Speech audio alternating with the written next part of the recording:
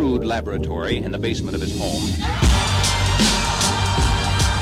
Hello everyone and welcome back to the show. Today we have an absolutely tremendous episode for you with Kevin Abramson, the president of CoverWhale. CoverWhale is doing some really innovative things right now in the commercial auto space, but as you'll hear from Kevin, they have plans to expand outside of commercial auto. I think CoverWhale is one of those companies that we're going to hear more from. I think it's early days for them, although they're already doing tremendous things, so I certainly don't want to downplay the success they've already had, and they have.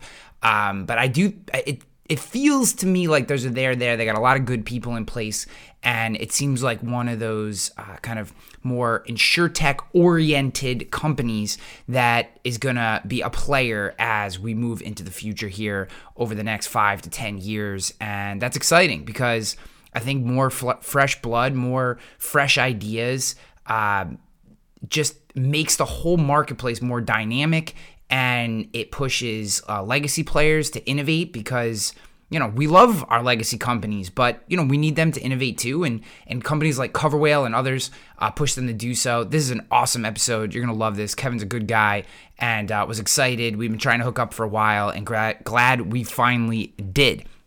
With that said, I want to give a big shout out to today's sponsor, and that is Coterie Insurance, another insurtech-oriented company in our space doing absolutely tremendous things, hitting the small business world. We write a ton of GL and PL with them. They're a big partner for us and a big part of our future at Rogue Risk. And if you're writing small business and you want someone who's going to help you get it done fast, easy to work with, easy for your clients to work with, Coterie Insurance, Coterie Insurance, Coterie Insurance, Coterie Insurance. Go check them out. Get appointed if you're writing small business. Absolutely tremendous company. Take a look. Want to give another big shout out to our friends over at Donna for Agents, RHS Analytics. Donna is doing tremendous work, helping pull together data, making it manageable, making it easier to understand, and then ultimately, and then this is where the value add, pulling in third-party data to make the data you have inside your agency more valuable. And what does that actually mean? It means understanding where there's cross-sell, upsell opportunities, getting a feel for where potential clients may be starting to look to leave and being able to address those issues through their sentiment score.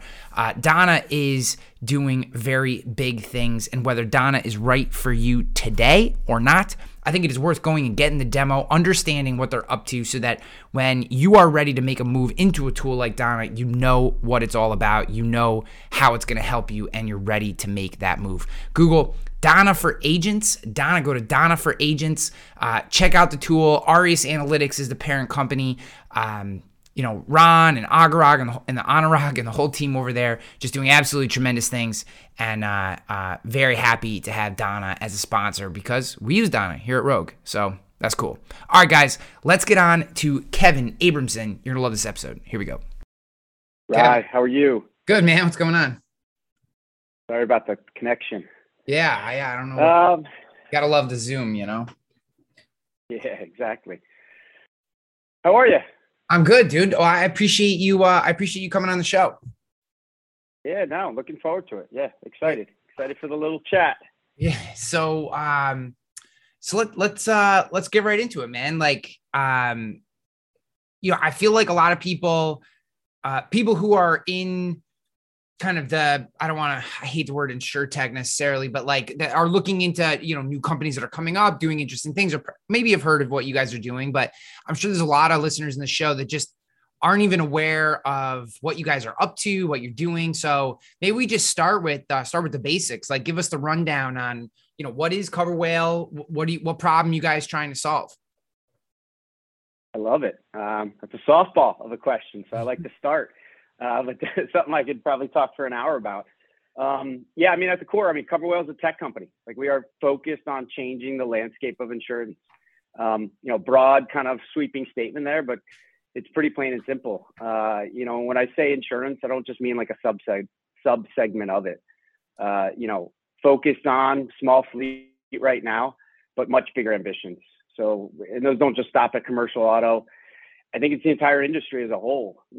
We are bringing a proprietary tech-enabled platform that really, I think, at the core leverages and I'd say more importantly, digests massive amounts of real-time data to, hopefully more accurately price risk. And, I think in the end, for any insurtech or a traditional player, it's about pricing risk. And who can do it better, who can do it faster, who can do it more accurately. I think, and you've been in this business. I mean, there's a lot of data out there, but, who can digest it in a way that really makes sense? And, quite frankly, I think the industry, maybe the traditional players, have proven an unwillingness to think outside the box, to innovate when it comes to pricing risk. And that's where a tech company like ours comes in. I think focused on small fleet right now, but it's all about data, it's technology. And it's just the changing way of the approach of how we are kind of looking at the business. What was where did you get this from? Like, I mean, I obviously wholeheartedly agree with you. You've come on a friendly, you're in the friend zone as far as this disposition goes. But, what was the moment when you said, like, this is not being done right? And, I want to be part of making this change, taking on this opportunity. Like, when did that hit you? Was there a specific moment? Was it just being part of the industry and seeing things, or, what was kind of the impetus to go, we're going to change this cover whale is going to be the thing. This is how we're going to do it. Yeah. I mean, it's another great question. And look, I guess I would say, we've got a lot of tech people at our company, but at my core, I'm an insurance person that really loves tech, and it's not the other way around. I've spent time at various corners of the industry, whether it's on the underwriting side as a broker, my former kind of role at Tiger Risk, I came across all insurtech, was heavily involved in that aspect of the business. I got to see what people were doing, and I had the purview to really kind of understand who maybe had the right kind of recipe. I met the folks at Cover Whale. They were a client of mine before joining. So I really got to know the inner workings of what the platform was, how I think the team was going about their approach. And, I think there was just so much opportunity that just, told me I want to be a part of this. So I think it was a case of, this isn't easy. Like, nobody has figured it out, but it's about taking a calculated risk to just say, this is the right time. This is the right company. This is the right space. This is the right everything. And it just felt like now's the time. And, I think from a Cover Whale standpoint, it's, I think Dan Abramson, kind of founder, CEO, did a really good job kind of laying out the vision, building that proprietary tech platform to really attack the industry. And, it's just focused on attracting really talented people. And that's what kind of gets me excited. It's fun to be at a place where you're building. It's fun to be at a place where you're attacking, kind of the traditional players, but it's not easy, right? I mean, it's not easy. And I think, I've said it to the team on, a consistent basis. And I say it to myself probably every day on a daily basis. I mean, startups aren't for everyone. It's hard. And, I think kind of, you got to be ready for it. You got to mentally, I think, be prepared for it. It's not necessary for everyone. And, for me personally, it was just, I'd been in the industry a couple decades. And, this is a challenge that I just saw, like, I want to go after it. So that was, I guess, my personal kind of view. That's awesome. I can reiterate your statement that a startup is not for everybody. Yeah. The emotional roller coaster that you have to deal with on a day-to-day basis. And the thing that I have grown, I've always had an appreciation for, but now actually being an entrepreneur, I've grown even deeper, appreciation for, is that I feel like it's easy to snipe, and we've all done it. I've done it at people who are trying to do something, right? It's easy to see what, from the outside and question different decisions. But when the buck stops with you, when the decisions you make, I think a lot of people, most people are used to the fact that if I make a mistake, the worst thing that happens is like, maybe I get fired. Maybe that's like the absolute worst thing that can happen, right? But in most cases, if I make a mistake, my boss will figure it out and I'll get yelled at or I'll get taken off the project, but someone will straighten it out and everything will be okay. man, but when you're at the top in leadership, not just the very tippy top, but when you're in the leadership layer of, in particular, a non-established startup, someone who, like, a couple big contracts go away and things fall apart, or if the tech doesn't work, there is a level of consistent and underlying stress in every decision that most people, I feel like, who haven't lived that just can't relate to. They just don't understand what that is. And when you're able to execute despite that, even if I don't agree with your decisions, I've grown a tremendous amount of respect, because it is not easy. I couldn't agree more. I mean, I'd like to relate it. I talk about this with my wife. I mean, I feel like, I am playing like a real life chess match. Yeah. Where I'm constantly making calculated decisions where you're trying to connect the dots. You're trying to absorb and digest every kind of piece of data from your people, but everything's connected. It's whether it's finance, whether it's tech, whether it's data, telematics, underwriting. And then you've got to, in the position you're trying to lead this organization to get it to the next level and the next level after that. And it's trying to connect the dots as quickly as possible and, absorb it. But yeah, I mean, you got to take risk. You're going to be making those decisions with imperfect data in front of you. And that's the stress. I mean, There is, we've got a lot of people who have bought into what we're trying to build here, but they've given up pretty cushy jobs. They've kind of taken a shot at kind of like, they want to get on the rocket ship. And I think that's great. That's the type of people we want. But, I don't take that lightly, and I think to your point, it's, and that's why I do reiterate to people. It's like, look, startups aren't for everyone. I couldn't agree more with you of the comment. I think it's at different life cycles. I've worked at large organizations. I mean, I started my career, one of the largest kind of reinsurance companies. I went to a big 3 reinsurance broker. Now then I went to a kind of a boutique reinsurance broker with Tiger Risk. Yep. And I saw how it works at different organizations at different size. And, I think to your point though, it's the stress level when you are really early stages is just that much higher. There's that much more at risk. Each decision matters the most, which also is, quite frankly, I think what makes it so rewarding. I know I'm going to get a lot wrong. There's probably more days that I make wrong decisions than the days where I make right decisions.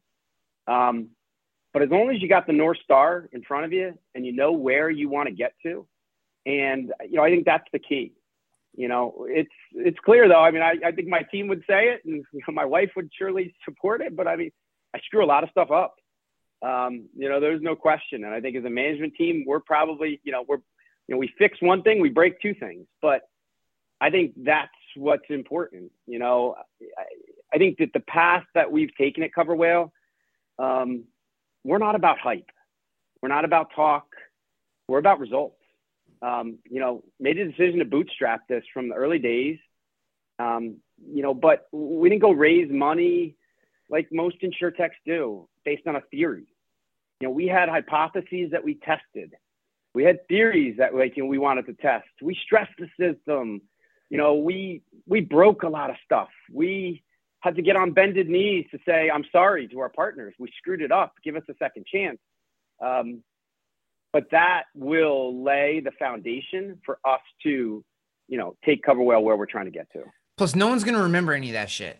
Like that's the thing Well, no. And it's true. Like, what is absolutely amazing to me is, when you read, you can read every once in a while, you see these stories come up of really successful companies and like bad decisions they made, right? Like this product that didn't go anywhere, or this logo change that they didn't like immediately reversed on a year later. And you're like, if this article was never written, I wouldn't even remember that happened, because I think it takes so much, we'll use the word guts to be politically correct, I guess, to continue to push forward despite of mistakes. And I think that's ultimately what people respect and appreciate and admire, is that they kept going, they kept pushing, and you get to a certain place And people kind of forget any misstep or most of the missteps that it took to get to that place, because what they care about is you now have a product that works for them, that makes their life easier or better or whatever. And it's just not, I think it's just not easy to get to that point. So to me, I look, in the moment, obviously you sometimes have a hard time, like, woo-sighing and getting back to that, a little that Zen moment. But if you can just remove yourself, even for a few minutes or a day, oftentimes it's like, okay, that's behind us. Next problem. Let's go solve the next one. Okay. Keep moving forward. So my question for you is, I'm interested, like, what was one of those things? Like what was something that, even if it's anecdotal, like you had a hypothesis, you moved forward, and you solved it. Like what was one of those big first challenges that maybe you didn't see coming and you did overcome? Like what was one of those first things for you? Yeah, I would say probably one of the realizations that I think we've had, and the epiphany, kind of like the moment that it really struck me was, we are a tech company. Like that's what we are. At our core, we're a tech company. But there is a human aspect to this business. This is a relationship business, and you can't lose sight of that. Whether it's your partners, whether it's your carrier partners, whether it's your brokers, your agencies, your reinsurers. I mean, this is, to do what we're trying to accomplish. It's going to take really strong, long-term, sustainable relationships. And I think, I'm not saying that I ever kind of discounted that, but there was a side of me maybe that I put more of the chips and all my chips on the tech side. And, I think we realized that, look, you're not going to be successful if you do that. Maybe you're going to hit the double or the triple. I mean, but that's not what we're going for. I mean, we're going for bottom of the ninth grand slam walk-off game 7. Yeah. And you need people. You need people that buy into, what you're doing. You've got to be honest with them. You got to be transparent with them. You can't overpromise. But I think what I really love about this industry and the relationships that I've been able to build over my time in it is, being honest is okay. Like, there's forgiving, people out there. They just want to kind of know what you're trying to achieve, and they'll support you in it. And I think, that was a little bit of, getting back to the North Star that I mentioned. Yeah. That's it. It's like, tech on its own.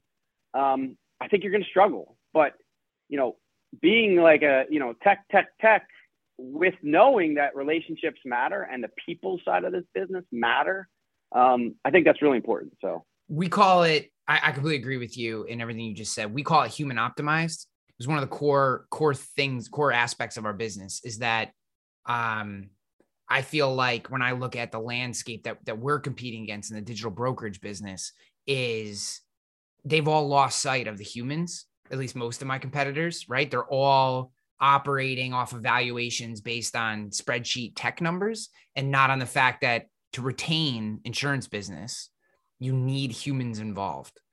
I have not seen a case, and I'm 16 years in, all of which were spent in the brokerage side and the agency side. I haven't seen a use case yet where someone could present me with numbers where you can retain beyond the 40s without humans involved. And that makes it incredibly more difficult because humans are the hardest part of the business, right? Like the tech, if it were just tech, it would actually be really easy. The humans make it very difficult, and never losing sight of that, I think, is a big part of how you find success. It doesn't mean, I think there are many aspects of what we do day to day, both on the carrier, vendor, brokerage side, where we need to remove humans for some of these processes, that the humans don't actually add value in certain aspects of it. I mean, that's really what the optimized part of the human optimized piece is. But the human part still has to be there. If there's not a phone number that I can call to yell at somebody, or I can't drive to your office and yell at you, you know what I mean? Like if I don't feel comfortable in that, I'm not going to stick around. And it's really interesting. I just, these are the lessons and some of the core concepts that I feel like are so they're almost like the baseline, but they also present a major opportunity because so many of our peers in the industry have forgotten them or chosen to ignore them because they're just harder to do. Yeah, no, I mean, I agree more with everything you just said there. I think the human aspect, it's not easy, right? So to your point, like, yeah, the tech side is like, it's something where, it's unemotional, it's factual. You can kind of run with it. But, I think even just from an internal standpoint, it's understanding that, trying to build a culture is hard, right? And making sure that, I think people on the team understand where we're trying to get to. I think that's something that we've struggled with. I haven't done a good job of that.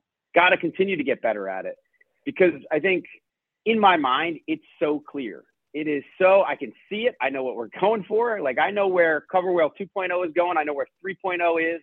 But I think articulating that and making sure that everyone, no matter what their role is in the organization, truly understands that. But yeah, I mean, to your point, I mean, that's something, got to work on. And I think externally as well. Why start with small fleet commercial auto?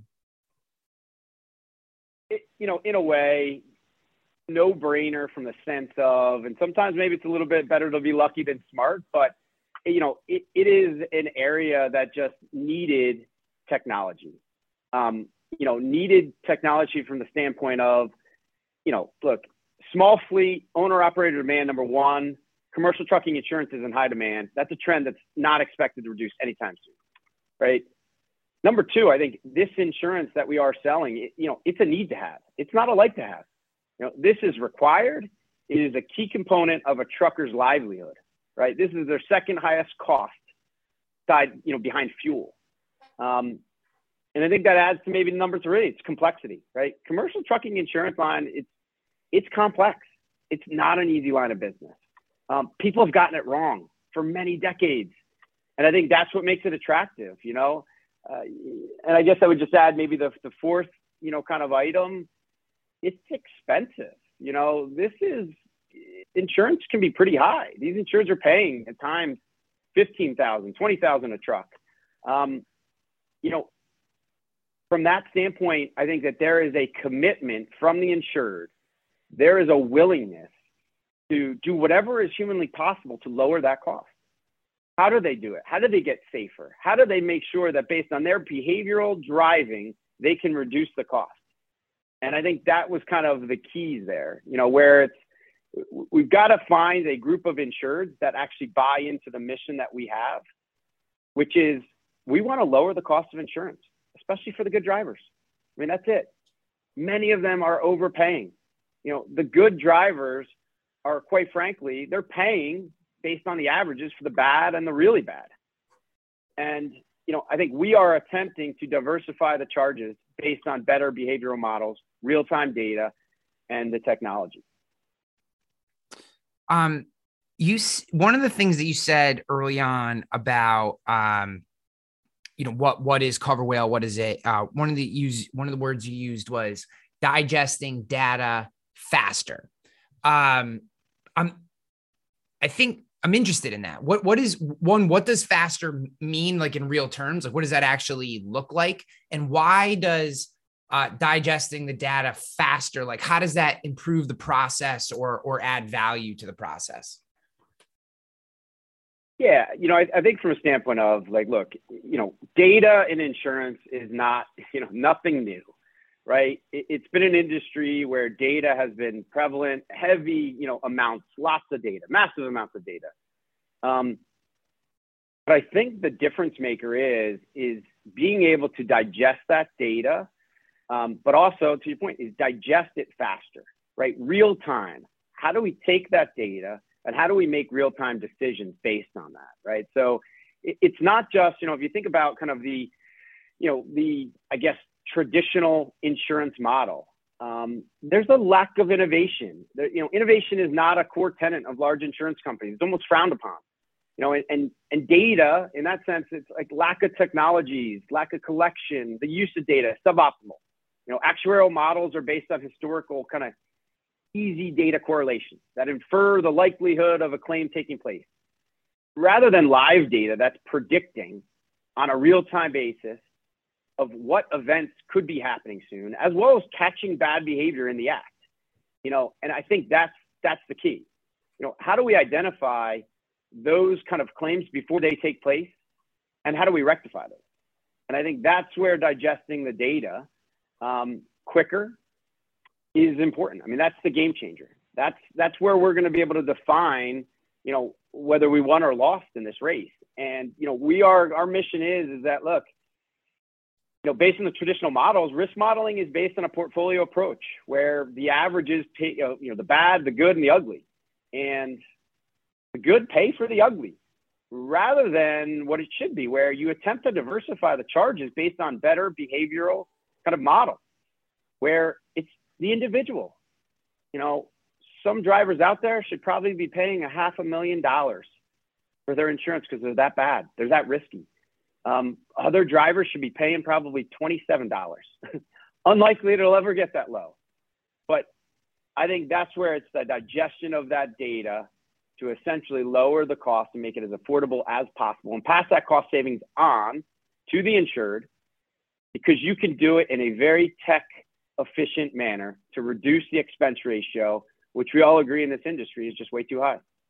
Now, is that telematics, or how do you catch bad behavior in the act? Because I think everybody philosophically would agree with you. I think that as insurance, I think anyone who's sold insurance for any period of time in our space would say, we've heard similar language before. Progressive's been trying to stick dongles in cars for 25 years now, and nothing has really changed. So how does that start to manifest in a way that actually does produce real results? Because like Root can't turn a profit, Metro Mile can't turn a profit, all these usage-based, kind of methodologies haven't seemed to bear fruit yet. Is there a different way? Like, how are you attacking that problem? Yeah, no, I mean, it's a great question. And, I'm not to say I'm going to punt on this one, but, probably not going to sit here and just give up the secret sauce. I would say, yeah, telematics. I mean, if you want to give up the secret sauce on a Rogue or on a Ryan Hanley show exclusive, I'm okay with that. No, I'm just kidding.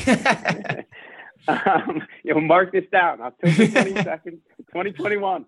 But yeah, I mean, it's trying to leverage every piece of data you can get your hands on.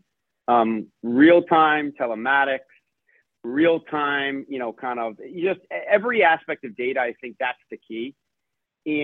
But then you got to do something with it. Like that's, I think, the big difference. You've got to identify what the risky behaviors are, and then you got to coach. So you got to reach out to these drivers before the risky behavior leads to an accident. And I think that loop of how do you shorten that loop of collecting the data, historical as well as kind of real time, and then, try to figure out that your algorithm really is a better predictor of that risk. And from there, then you got to price for that risk. So, I think that's what's fun about this. There's no right answer. I got a lot of confidence in the people we have. I've got a lot of confidence in the mousetrap that's been built. But we're not kind of resting on our laurels. I mean, this is, I was up in our New York office, for the last 3 days, and it was a lot of, standing in front of a whiteboard and, putting a marker on paper and just, talking 30,000 foot level, 10,000 foot level, 1,000 foot level. We're not just, I think we don't have our blinders on. We are constantly trying to improve what we are doing here, what we're building. And, I don't know. I mean, I think that's what, once again, that's what makes it exciting. I mean, that's where being at a startup is fun. Yeah. You got to enjoy the journey of a startup. It's a grind. But I think from that standpoint, it's like, look, if I was to give you the open and honest, kind of response right now and gave you the secret sauce, I can guarantee if you asked me that question 6 months from now, it'd be a completely different response. Yeah. It is every day trying to push for more and more and get better. I think that's the competitive advantage, in my opinion, that the startups have. We had David McFarland from Coterie on. I've had Dax Craig from Pi Insurance on the show.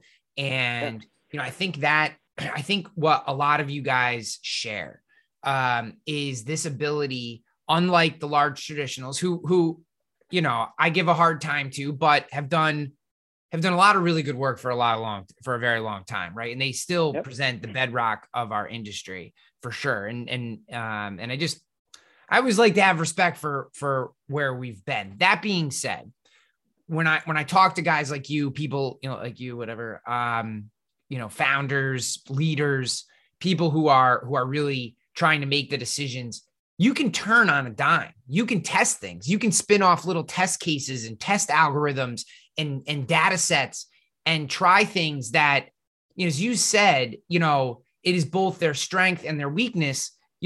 For a traditional carrier, change can really, when you think about how large some of these carriers are, a Travelers, a Nationwide, a Hartford, a Liberty, like when you think about how large they are, really all change can do is hurt them, right? Because even a good change will be so incremental to growth for the most part, unless it's some revolutionary thing. It'll be so incremental to growth that the risk isn't worth the reward. Where for you, finding that, little piece of the algorithm that you can tweak, or that one data point can have such a large impact in your business and its trajectory and the change that it's worth it to you to have all these different tests going. And I think that's why, while we always need to have respect for where we came from in the history of our space, because I think that's a big part of success. We have to continue to support and appreciate. And it's why I love having, people from the InsurTech and kind of change makers on the show, because this is how we get to the next level. Like, we need you to be successful so that everyone over time lagging, and you have your success and all that and find your spot and build your market share. But over time, we eventually, the change that you've made gets understood and disseminated, and the industry as a whole grows and continues to prosper and all that good stuff. Like, it's just so important. It's that we understand these concepts and we support companies and people are aware. It's why, I love helping people become aware of companies like yours. It's an important part of our space. What's up, guys? Sorry to take you away from the episode, but as you know, we do not run ads on this show. And in exchange for that, I need your help. If you're loving this episode, if you enjoy this podcast, whether you're watching on YouTube or you're listening on your favorite podcast platform, I would love for you to subscribe, share, comment if you're on YouTube, leave a rating or review if you're on Spotify or Apple iTunes, etc. This helps the show grow. It helps me bring more guests in. We have a tremendous lineup of people coming in, men and women who've done incredible things, sharing their stories around peak performance, leadership, growth, sales, the things that are going to help you grow as a person and grow your business. But they all check out comments, ratings, reviews. They check out all this information before they come on. So as I reach out to more and more people and want to bring them in and share their stories with you, I need your help. Share the show, subscribe if you're not subscribed, and I'd love for you to leave a comment about the show because I read all the comments, or if you're on Apple or Spotify, leave a rating review of this show. I love you for listening to this show, and I hope you enjoy it listening as much as I do creating the show for you. All right, I'm out of here. Peace. Let's get back to the episode. Yeah, I think from our perspective, right, we're obviously clearly, 2 years in, we've got thousands of policies. We've got a lot of premium on the books for where we are. But, I think, if we look at where we'll be 2 years from now, one of the core tenets in our business and our mission of the company is we will continue to take risks. And that is, I think, something different that, the larger players can't do, right? To your point, the risk reward, it's just not there. I think for us, no matter what size we get, failure is okay. Like, you just got to identify failure very quickly and then rectify, change course. And if you can't do that, then to your point, it's not worth it. And I think that's the key of where we're starting. I think that's one of the keys that we try to tell people, when they're kind of joining the company. It's like, look, we're going to mess some things up. Failure is okay though. Let's have our eyes wide open. Let's identify that failure quickly, and then let's change course. Let's experiment. but let's not do it at the risk of like screwing up a relationship, and I think that's, the key thing from our perspective of, being a startup, it allows you, it affords you, you're expected to kind of take that risk. But I'd like to think, years from now, no matter what our size is, we'll still have that. That'll still be in our DNA, because it's just, I just don't think you can continue to push the organization where you're trying to get to that next level or the 6 levels above if you're not doing that. Yeah, I agree. So to give people just some more context, you sell through brokers, right? Through agents. Yep. And like, do you have your own paper? Are you an MGA? Are you going that route? Are you wholesaler? Like what, just maybe give some people just some more tactical context to what you guys have going on. Yeah, no, great question. So from a perspective of, at CoverWell, right now we are kind of an MGA model. But I think different than most MGAs, we have, multiple carrier partners. So right now we have, 8 carrier partners that support in the vision of what we're doing. We're focused on the commercial auto space. I'd say mainly on the small fleet and mid fleet size of trucking.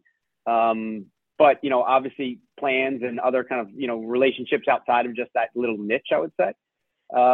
But operating an MGA model, we partner with retailers and wholesalers.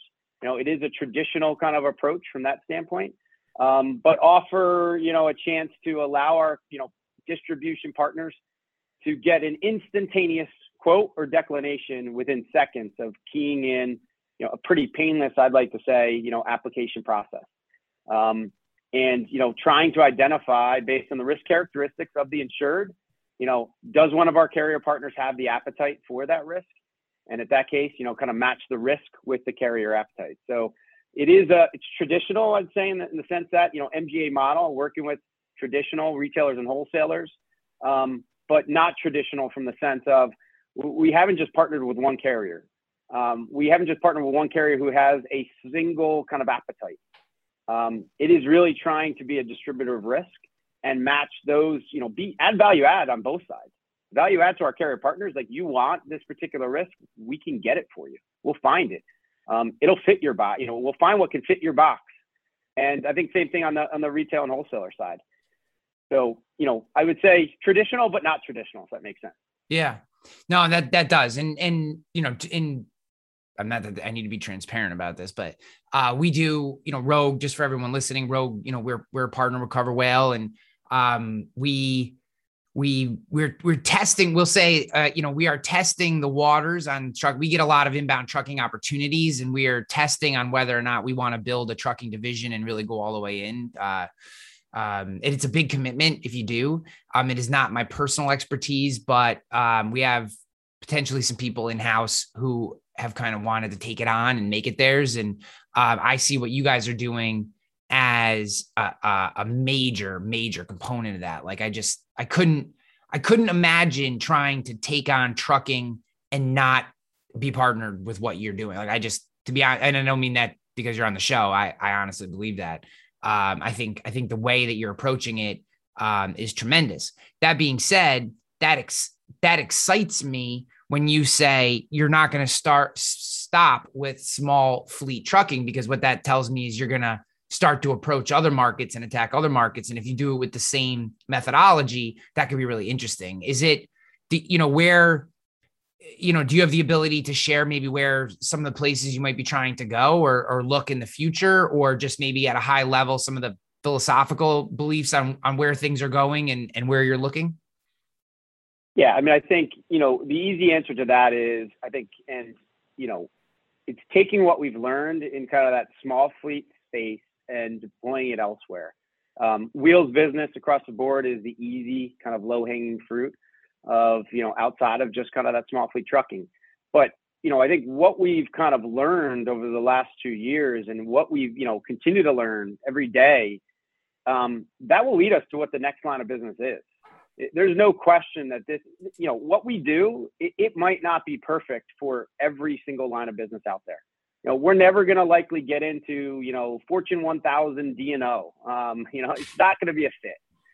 But there is, we are constantly kicking around what that next move is. I think we want to make sure that, like, look, we got to get, where we're focused on right now, we got to nail this. And, we got to make sure, have confidence that we have nailed it before you move on and you bite more of the apple, right? I think that's, as a startup, that's the other, kind of the decision-making process, right? There's so many different places you can focus. There's so many different, like, things you could do to test, to experiment. But you got to get your core business nailed really, really tight. Take all the lessons you learned, and then, really kind of try to find, where do I now deploy all those lessons we learned, and where do we now kind of do it even better in the next line? So, I would say, to be honest with you, we've got a handful of areas that we're really kind of focused on, researching, testing. But I think we're also right now, it's at the core. Let's get this nailed, and let's do this right. And, from there, we'll be able to grow into these other lines pretty easily, I would say. I think that's a really good point. And it's actually an early mistake that I made. We were primarily focused on workers' comp and doing a very good job growing rapidly with comp. And then started to expand a little too much into other lines as lead-ins, right? Obviously we write, full spectrum property casualty, but on the commercial side, we don't do a whole lot of personal, but as a lead-in, as being that source where you think comp first, and then we cross-sold into other lines, that was working very well, continues to do good, but we probably could have pressed that button 10 more times and gone even deeper into that. And, we've kind of come out of the little swell that we had from expanding a little too rapidly. So I guess things will work out in the end, but that's definitely, when I look back at, say, like spring of 2021, making that move outside of comp, as you just said, and starting to expand into other lines first, like cyber first. And like cyber first, in my opinion, is a really, really difficult sale. It's a really tough place to go. Cyber first, cyber second, cross sell, it can almost be like a no-brainer, but cyber first is very difficult. And we kind of learned that lesson by taking it right on the nose. And it's just interesting.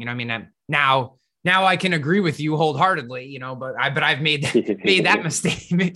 Going back to making mistakes, I've made that mistake. I feel you on that.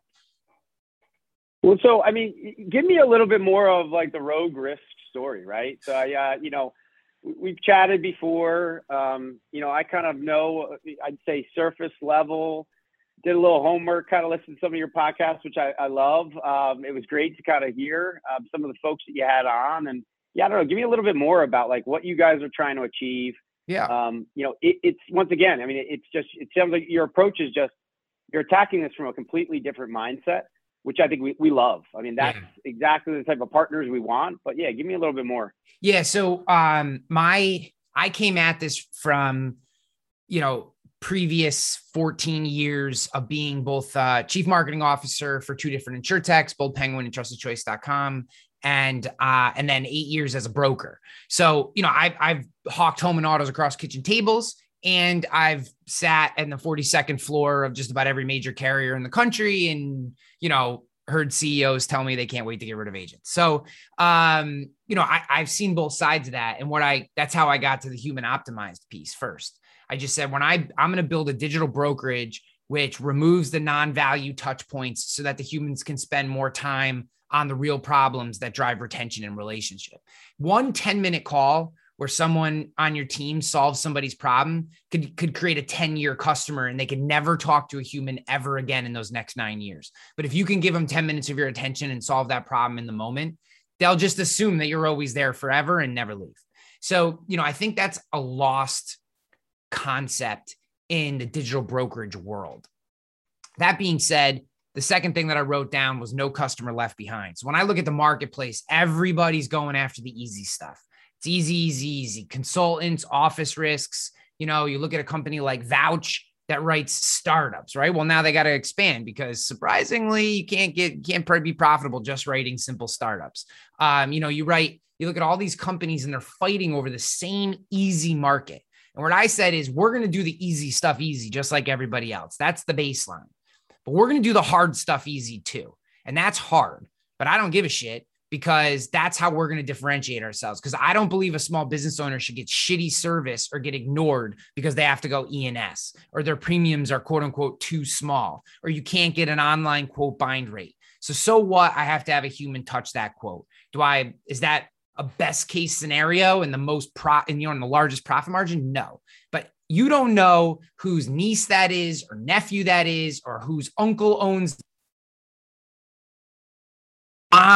is the biggest lawyer in, this city. And you don't know any of that stuff. So treat everybody like their account actually effing matters.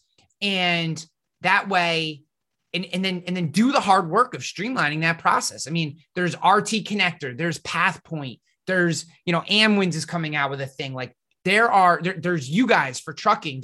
There are digital solutions popping up all over the place to solve these harder to place risks and make the process easier.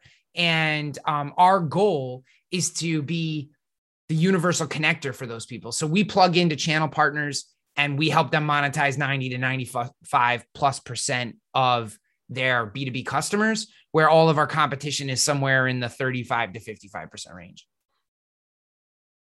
I love it. No, that sounds great. I mean, it's exciting. I mean, you guys have made a lot of progress in a short time. And it's exciting. I can hear the passion, which is great. Yeah. Plus I want to shove it down the throat of every MBA dick who's done a regression analysis in some freaking MBA class and then wants to come in the insurance industry and tell us brokers that we don't know what we're doing, right? Like 2015, 2016 put a chip on my shoulder when, everybody who'd ever, InsurTech seems like an opportunity. I'm going to come in and tell all you guys that the last 440 years of your industry's history is crap and that we're going to do it better. Well, yeah, sure. Shit. We need innovation. Absolutely. We need innovation. No doubt without, there's no questioning that. But I have a problem with people who come into our space.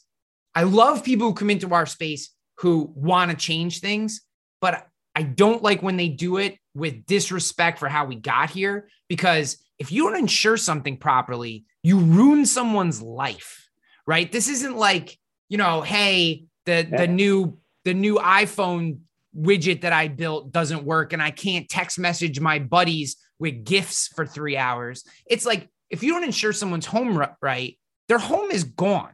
It doesn't magically reappear. So we have to have respect for how we got here. That being said, we need to change. I think things can be done better. And those are the people that I love supporting and talking to and learning from.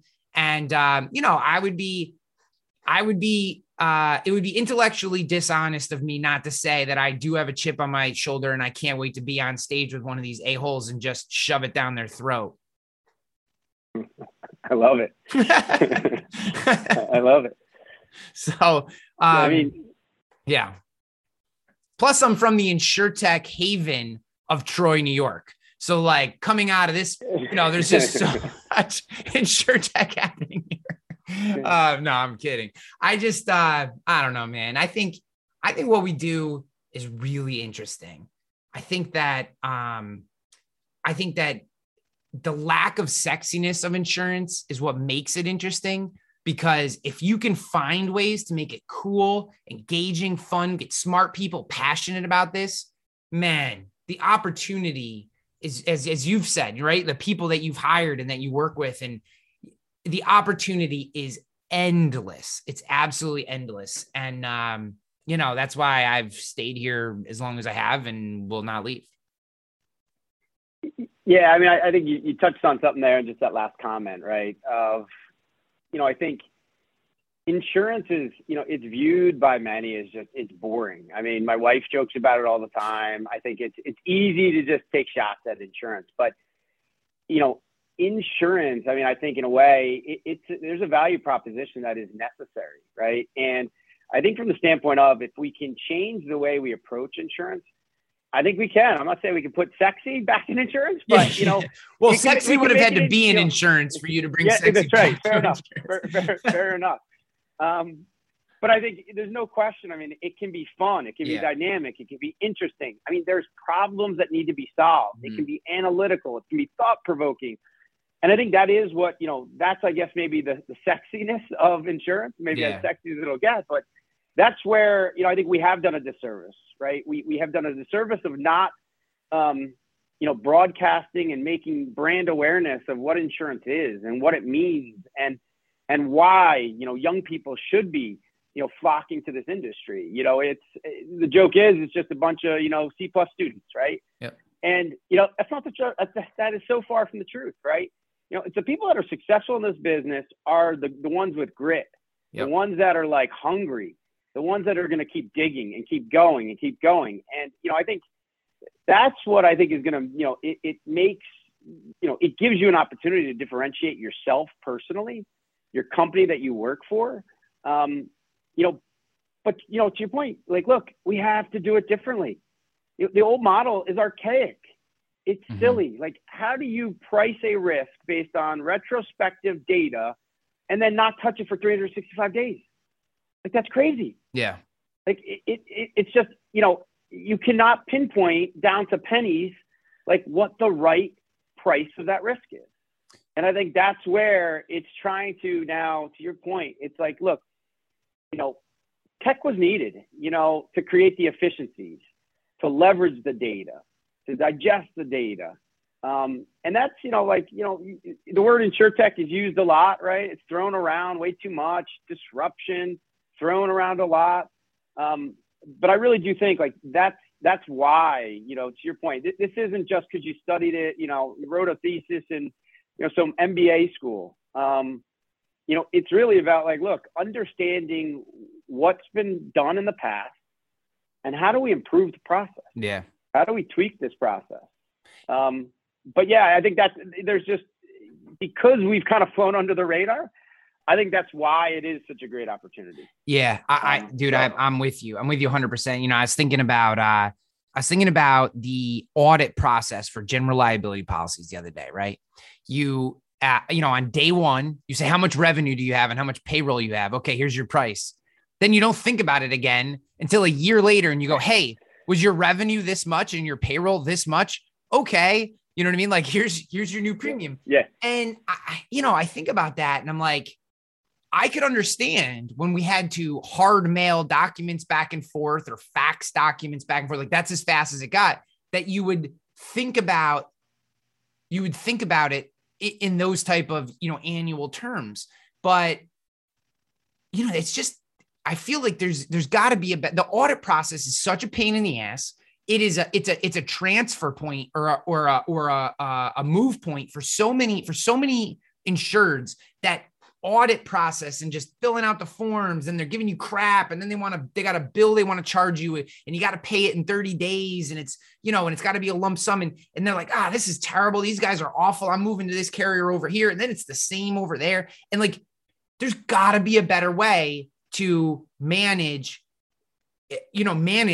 one, whether payroll and revenue for a GL policy are simply the best ways to price a risk. And two, that annual audit process of those two numbers and like the just hate that every insured has for that. Like there's gotta be a way to make that better. I'm not the guy to figure that out, but I'm listening to you and I'm going, what you guys are doing, that people like you who are thinking about the business the way that understand actuarial models better than I do. Like there's a point that could be easily, I wouldn't say honestly easily. There is a point that could be, and has the potential to drastically change the way that we real-time price how someone, what they're paying for insurance and what their risk actually is. And ultimately give them a better experience, like have them not hate doing business with an insurance company because they're so nervous about, well, geez, if I accurately report my revenue this year, I'm going to have to pay an extra $3,000 in a lump sum. So they lie and then they price in the lie. And now we're all playing this big game where we're all kind of lying to each other. And, it's just, it just is terrible. Well, I mean, and you're going, I know you're going through a fundraising round right now, and, you're putting together budgets and you're putting together models and you're projecting it out 3 years, 5 years. And it's just like, I mean, put a hand grenade in it all, like, Yeah. right. I mean, of all that stuff, and to your point of like trying to identify like what the right metric is to price off of. And is it an accurate metric, right? And have we set ourselves up to fail based on what you exactly just kind of said? It's like, okay, now people are incentivized to not give you accurate data, Yeah. which, makes it even that much harder. Pricing on an individual risk basis is hard in of itself, right? And how do we understand the behavioral analytics of that individual insured? But now, let alone, how do we make sure we're getting the right data? Yeah. Right. Because you're making, $1 million bets, millions of dollar bets on oftentimes imperfect data. And I think that's kind of the side of the business where you just kind of scratch your head and people look at it and say like, oh my gosh, like this is crazy. Like this is what these guys are doing, Yeah. So I don't know. I mean, I think we, we as an industry, I think we can figure this out. I think we're getting better. I think even the big boys and girls, they're aware that I think, as you said earlier, though, it's just hard. It's hard to change for them. It's hard to take those risks. And like, look, I mean, to some of the names you mentioned, I mean, do they know who CoverWhale is today? Probably not. I'd say 99.9% chance they definitely don't know. I think at some point they're going to know, and it's going to be pretty soon. And I think that's what does make it fun of where, like, look, coming at it from a different angle, that's what allows us to really, take these big shots. Yeah. And we'll get a good portion of it wrong along the way, but we're okay with that. As long as we know, like, look, our carrier partners, like they are long-term sustainable relationships in this business. I said it early on. I mean, that's the key. You cannot, the route, I don't want to bash like some of the competitors, these insurtechs, but they went about it all wrong. I mean, like, look, you cannot just burn carriers. You can't burn reinsurers. And I think that's like, kind of where our approach has been is like, look, let's build a long-term sustainable company, but like the rocket ship is going, like we are not like putting this in second gear. Yeah. So, I think as quick as possible, but also recognize like, we've got to be, we've got to be realistic in the sense of we need partners to get us to that next level. And that, man, is why I think you guys are going to be successful, is because you are walking that line between having respect for the industry and what you're doing and how it works with the absolute positive need to innovate and try new things and test things and break things and fix things. And I wish you guys nothing but success, man. I think that you're going about it the right way. It's exciting to watch companies like yours do new things. And man, I hope there's a day that some of those big companies wake up and they're a little nervous. That makes me feel good. Everyone should be a little nervous every day. And I'm rooting for you, man. Where can people learn more if someone is doing trucking and small fleet and wants to learn more about you? Where can they go? Where can they connect with you? Yeah, I mean, coverwhale.com, website, very kind of simple, can reach out to any of our management team. We've got, a great team that's growing. I think with contractors, we're close to 100 people right now. I mean, the team just continues to multiply. So yeah, I welcome it. Look forward to working more with you guys and your team. It's a growing team. And, I don't know, just excited to kind of, I'm on now a different side of the industry. I'm getting to meet folks like you. I was a layer removed in my kind of former life. And this is what's fun. It's really kind of chatting with folks like yourself, understanding how you're attacking the business and, and some of your peers. It's like, how do we kind of collectively figure this out to, I don't know, change the industry. Yeah. So I appreciate awesome, man. Yeah, appreciate the time. Yeah, no, glad to be on. And yeah, I wish you guys the best of luck as well. Thanks, buddy. Be good. All right, man. Sounds good. See you. Yes.